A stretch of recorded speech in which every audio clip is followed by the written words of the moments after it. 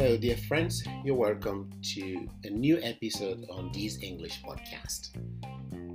Today is Wednesday, September 28th, 2022, and this is your regular host coming to you from our studios in Shanghai, China. It's a pleasure to be with you once again, and today's episode is going to be episode number 188. And today's episode is going to be a continuation of the series that we started recently. And this series is focusing on discussing common IELTS questions. This is a popular exam that many students planning to further their studies abroad, they have to take this exam. So I think this is about the second time we are having a complete series focused on discussing IELTS questions. So, but for those who are not preparing for IELTS, you may still find these questions very, very interesting, very useful, because it's a good way to practice your English. In fact, IELTS, which is the International English Language Testing System, IELTS is just a standardized test to prove your English proficiency level. So whether you are preparing for the test or not, whether you are a student planning to study abroad or not, this can still be very useful for you. In every aspect of life, could be job, career development, sometimes you are required to prove that the quality of your English is good enough for you to function in an English-speaking environment and communicate with English speakers without problems. So with that, we are going to dive into the content of today's episode. Today's episode, we're going to look at Part 3 speaking questions. We have already discussed examples of Part 1 speaking questions and examples of Part 2 speaking questions. So in today's episode, we will look at the kind of questions that are usually asked in Part 3 speaking. And Part 3 speaking has something particular. That thing is the fact that the questions are usually connected to the topic in Part 2. So, what do you talk about in Part 2? What do you describe in Part 2? You will have to continue in the same line to discuss with the examiner in Part 3. So, Part 3 you can say is a kind of follow-up. It's a kind of follow-up on Part 2 topic. Since in Part 2 topic you have to speak you just have to make like a short speech, you have to speak alone, it's not like a conversation. So in Part 3 now, the examiner will try to ask you some questions that are related to the topic in Part 2. And the answers to the questions in Part 3 are usually a little bit different, in the sense that you are expected to analyze. You're expected to analyze the questions. You're expected to express your opinion about certain things. So your answer could be as long as 1 minute. Yeah. Remember when we were discussing Part 1 questions, we said the answer shouldn't be too long. The answer should be something like 20 to 30 seconds, right? And in Part 1, we said you may answer about 8 to 10 questions. About 8 to 10 questions. And each answer will be about 20 to 30 seconds long. So the whole of Part 1 speaking takes you about 5 minutes. Now, in Part 3, it's about 5 minutes too. It's about 5 minutes, more or less about 5 minutes. But the difference is that the questions are fewer. You may have about 5 questions. you may have about 5 questions. So your answers could be a little longer, maybe 60 seconds. If you answer 60 seconds and you have about 5 questions, you see that we are talking about 5 minutes. So that's the whole structure you should think about. In terms of time, you know that part 1 is going to be more or less about 5 minutes. Part 3 speaking will be more or less 5 minutes. And it's in part 2 that the time is shorter because it's just one topic for you to talk about. So part 2 usually is about 3 to 4 minutes. And so the entire speaking test is about 13 to 15 minutes. Not more than 15 minutes usually. And usually at least 11 minutes. So if you have this time structure in your head, you can have an idea of how long your answers should be. So that's a general introduction of how part 3 questions should be. And in part 3, like I said, you want to be more elaborate on your answers. You want to give reasons for something. You want to give advantages and disadvantages of something. You want to say why something is very popular, and you want to explain the consequences of something. You want to give examples to show that something is true. You want to say why you dislike something so much or why you like something so much. So your answers in part 3 are more elaborate. And there is a typical kind of question that makes many students confused. Many of my students have expressed their worry about how to answer this kind of question. There's a kind of question whereby the examiner asks you to express your opinion about something. Usually the kind of question is asked in this way: what's your opinion about something? What's your opinion about something? And a lot of students don't know exactly what to say in this kind of question. And the reason is because there are different kinds of opinions you can say about something. It's a little bit vague. So you have to know what it means to express your opinion about something. Your opinion about something could be that you like that thing. But you see that if you just say, my opinion about it is that I like it, your answer will be kind of too short, right? And if you just say, my opinion about it is that it's a good thing, that will still be considered too short an answer. So it's important to know other things that you can say when you are asked to express your opinions about something. So what are the other kinds of things that you can discuss when you want to give your opinion about something? And I usually ask my students to make a short list of this kind of things. So sometimes to express your opinion about something, you give the advantages and disadvantages. This can be as long as 1 minute. So when you are asked to say your opinion about something, you can say, well, it has a good side and it has a bad side. And then you go ahead to give maybe one advantage and explain, and then give one disadvantage and explain. So that's another way to express your opinion about something. You can express your opinion about something by giving the consequences of that thing.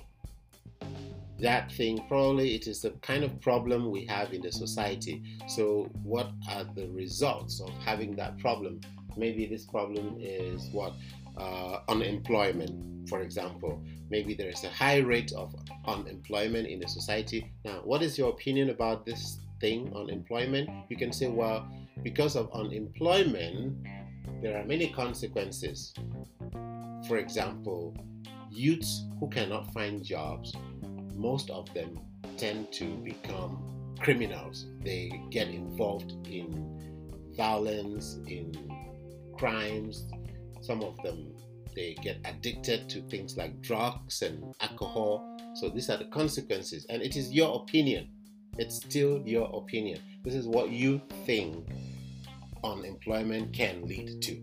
So that's one way, again, to express your opinion about something, by talking about the consequences of that thing. And another way to express your opinion about something, you can talk about the causes of that thing. What are the causes? Why do we even have this kind of situation? Why do we have this kind of situation? And if you are able to find the causes of that thing, it's really an easy way to say, what do you think about something? Like the example of unemployment that I used, you can say, well, the causes of unemployment are many. For example, students are studying things in the university that are not really job oriented. Maybe students are studying subjects that are obsolete, meaning that they are no longer useful, they are not in demand in the job market. And you think that students, this is the reason why we have many university graduates who cannot find jobs. See, so you can talk about the causes. That's another way to express your opinion about something. And if you can talk about causes, you can talk about consequences, it means there's another thing you can say. You can probably suggest solutions to a problem. Your opinion could be that you have some suggestions that could serve as solutions to a certain problem. So, taking the example of unemployment again, you can say one of the reasons why we have a high unemployment rate is because university students don't have the skills that employers are looking for. So in order to solve this problem, my opinion is that university education should be made more career-oriented. Students should study in the university skills that can actually help them at work, skills that can help them find a job, skills that are in demand in the job market. So you see, in this case, you are suggesting a kind of solution. You're saying this could help the situation. So these are different ways of expressing your opinion on something. And if you have this guide in mind, each time you are asked to express your opinion about something, you just do a quick run. Should I talk about causes? Should I talk about advantages and disadvantages? Should I talk about consequences? Should I suggest some solutions? If you do this quick scan, and you can easily find that for some topics it's easier to talk about causes. For some topics it's easier to talk about consequences. For some topics it's easier to talk about solutions and so on. So depending on the question, you decide what to talk about. I'm not saying that for each question you should talk about causes, advantages and disadvantages, and consequences and solutions, because you don't have the time. You don't have enough time to elaborate in that way. So, and sometimes the examiner will actually be specific in the question. Sometimes instead of saying, what's your opinion about this, they will just ask you, what do you think can be done to solve this problem? That means they're asking you to talk about solutions. And sometimes they will ask you, why do you think this problem is very popular in the society today? It means they're asking you for the origin, the causes, right? So, and then sometimes they ask you, do you think this thing is good or it's bad? It means they want you to look at advantages and disadvantages. So, this is a general approach that can help you tackle Part 3 speaking topics. And with that said, we'll get into the second part of this episode. And as I promised, we are going to discuss some actual questions. And these questions are going to be related to the Part 2 topic that we discussed last time. In the previous episode, we discussed 2 Part 2 topics. We talked about, there was a descriptive topic to describe the school campus, the environment, the buildings, and so on. They're describing the school campus. That was one of the part 2 topics that we discussed in the last episode. And then there was a second topic that we were describing a school activity. A school activity is something like a club activity, the kind of thing that you do at school, sometimes after school, after classes in the afternoon.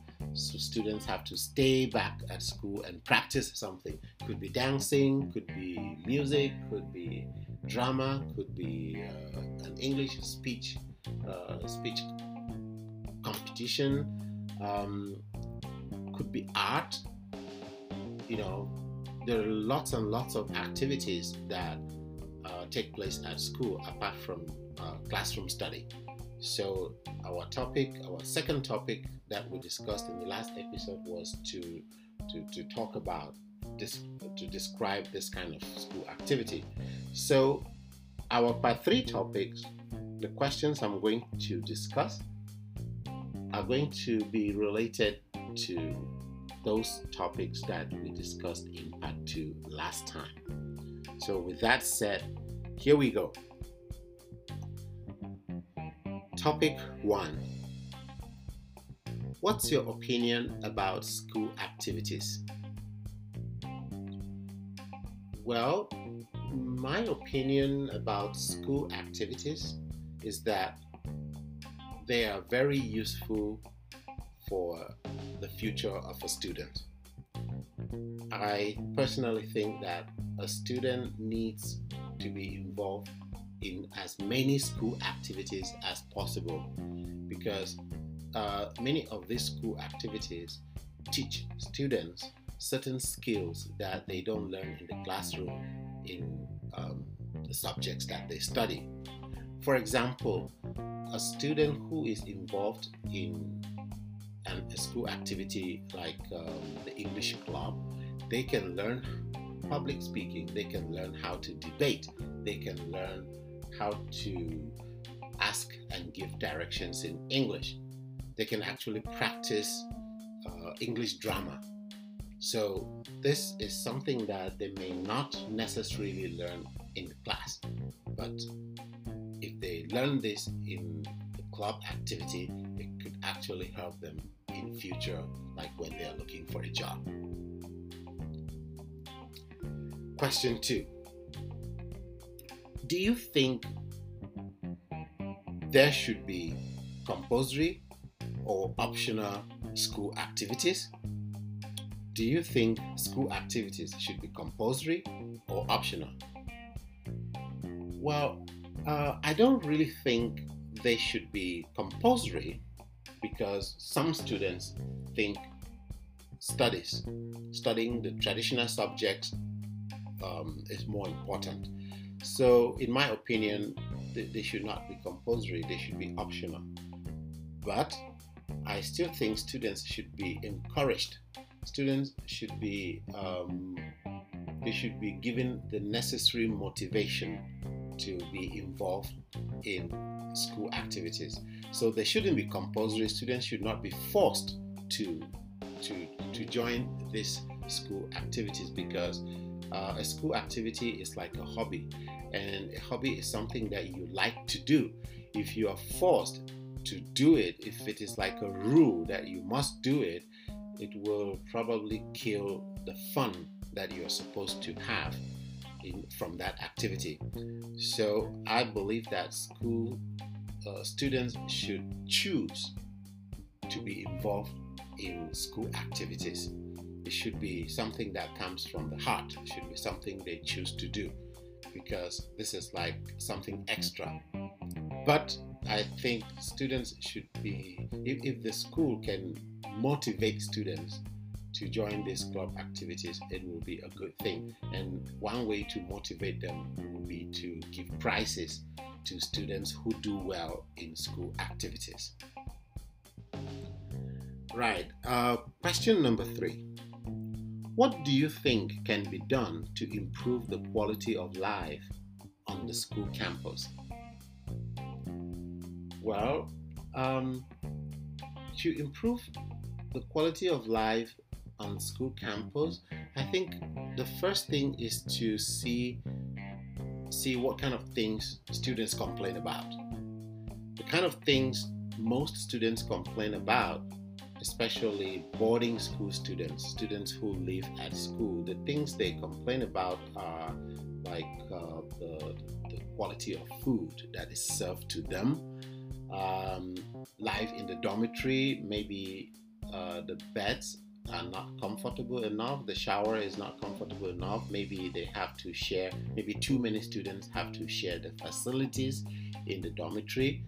So maybe the classrooms are not comfortable enough. Classrooms maybe don't have the kind of things that students want. Maybe they don't have good air conditioning, and toilets don't have warm water. So these are some of the things that students usually complain about.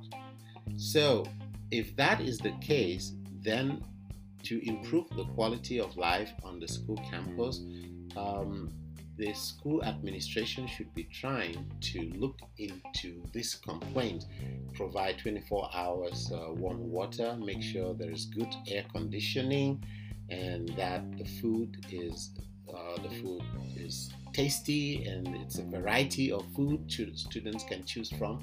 And if all these things complaints are looked into, students will find life more convenient and comfortable at school. Question number 4. Do you think it is better for a student to be do you think it is better for a school to be located downtown in the city or far away in the suburbs, in the countryside? Let me repeat that question again. Do you think it is better for a school to be located downtown in the city or far away in the countryside? Well, this is really a hard choice to make, because I think it depends. It depends on certain things, and both options have advantages and disadvantages. Students who live downtown in the city, of course, will prefer to go to school downtown because it's closer to them. It's closer to where they live. Meanwhile, students who live in the countryside will obviously prefer to go to school in the countryside because it's closer to them and they are familiar with that environment in the countryside. But objectively judging, we can say that the countryside provides a more suitable environment for students to study. The environment in the countryside is quieter than the environment in the city. In the city, you have noise pollution, you have the quality of air is not usually so good. There is more air pollution, there is noise pollution, and usually the school campus downtown in the city is usually smaller. It's smaller because it's more expensive to obtain much land in the city. But in the countryside, you have a bigger campus, and that means a more natural environment. Maybe you can have a small park, you can have more trees, you can have more fresh air, and that is more suitable for students to study. So, objectively speaking, it would be better to have school campuses located away from the city so that students can study in a quiet environment. But the reality is students want to go to a school that is closer to home. So if they're located downtown, of course they want to go to schools in the city. If they're located in the countryside, they want to go to schools in the countryside. That's my opinion. Question number 5. Should teachers be allowed to punish students who disrespect rules? Oh, that's a big question. Should teachers be allowed to punish students who disrespect rules? I can look at this question from two perspectives. As a student, I would say, well, we don't want to be punished. As a student, I don't want to be punished. If I disrespect a rule, It's probably because I was ignorant or it was a mistake. It was just a one-time mistake, and if I am punished, I will develop a negative feeling about my studies. I will develop a negative feeling about the school, and I will develop a negative feeling about the teacher who has punished me. So from the perspective, from the point of view of a student, I wouldn't want that to be done on me. But from the perspective of a teacher, well, it's probably okay to punish students who disrespect rules, because discipline is a very important part of studies. If a teacher cannot enforce discipline in the classroom will go out of control. If a teacher cannot get students to follow rules,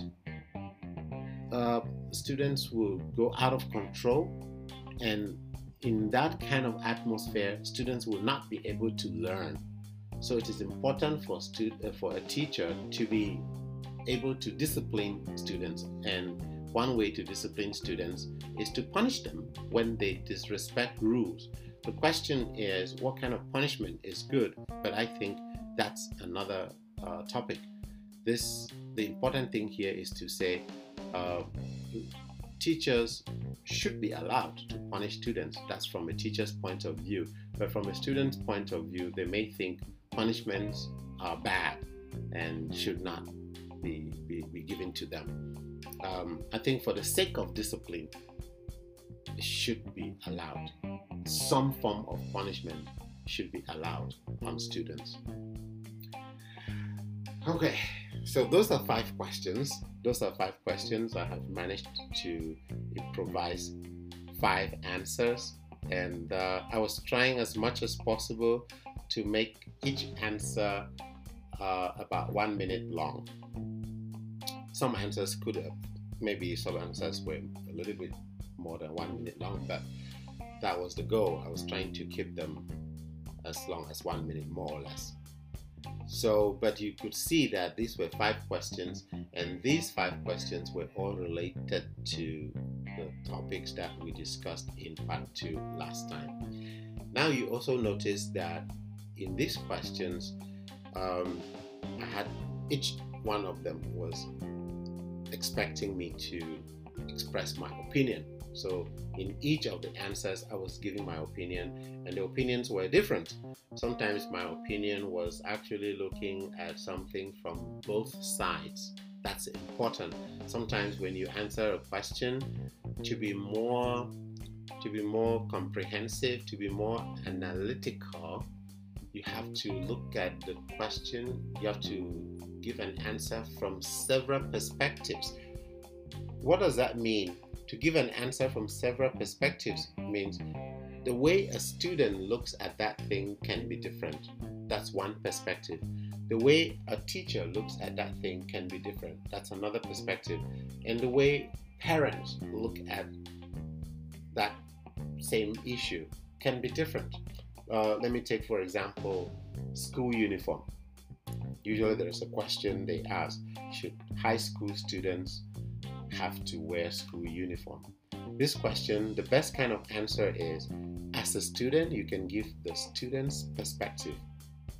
And then you can also say what parents think, that's the parents' perspective. And then you can also say what teachers think. So this is a good way to make your answer look very elaborate, to make your answer look very comprehensive. And even if you're writing an essay, on such a topic, one good way to approach your essay can be to look at different perspectives. When we start discussing essay writing, we will come back to this style of looking at a particular issue from various perspectives. So with that, I think we have come to the end of our episode today. We have discussed a general approach to Part 3 speaking, and we have discussed answers to 5 typical questions in Part 3 relating to what we discussed last time in Part 2. So this is your regular host, Teacher D, signing off, and I will see you in the next episode. Don't forget to share the link and send in your questions and comments. Have a nice Wednesday. Goodbye.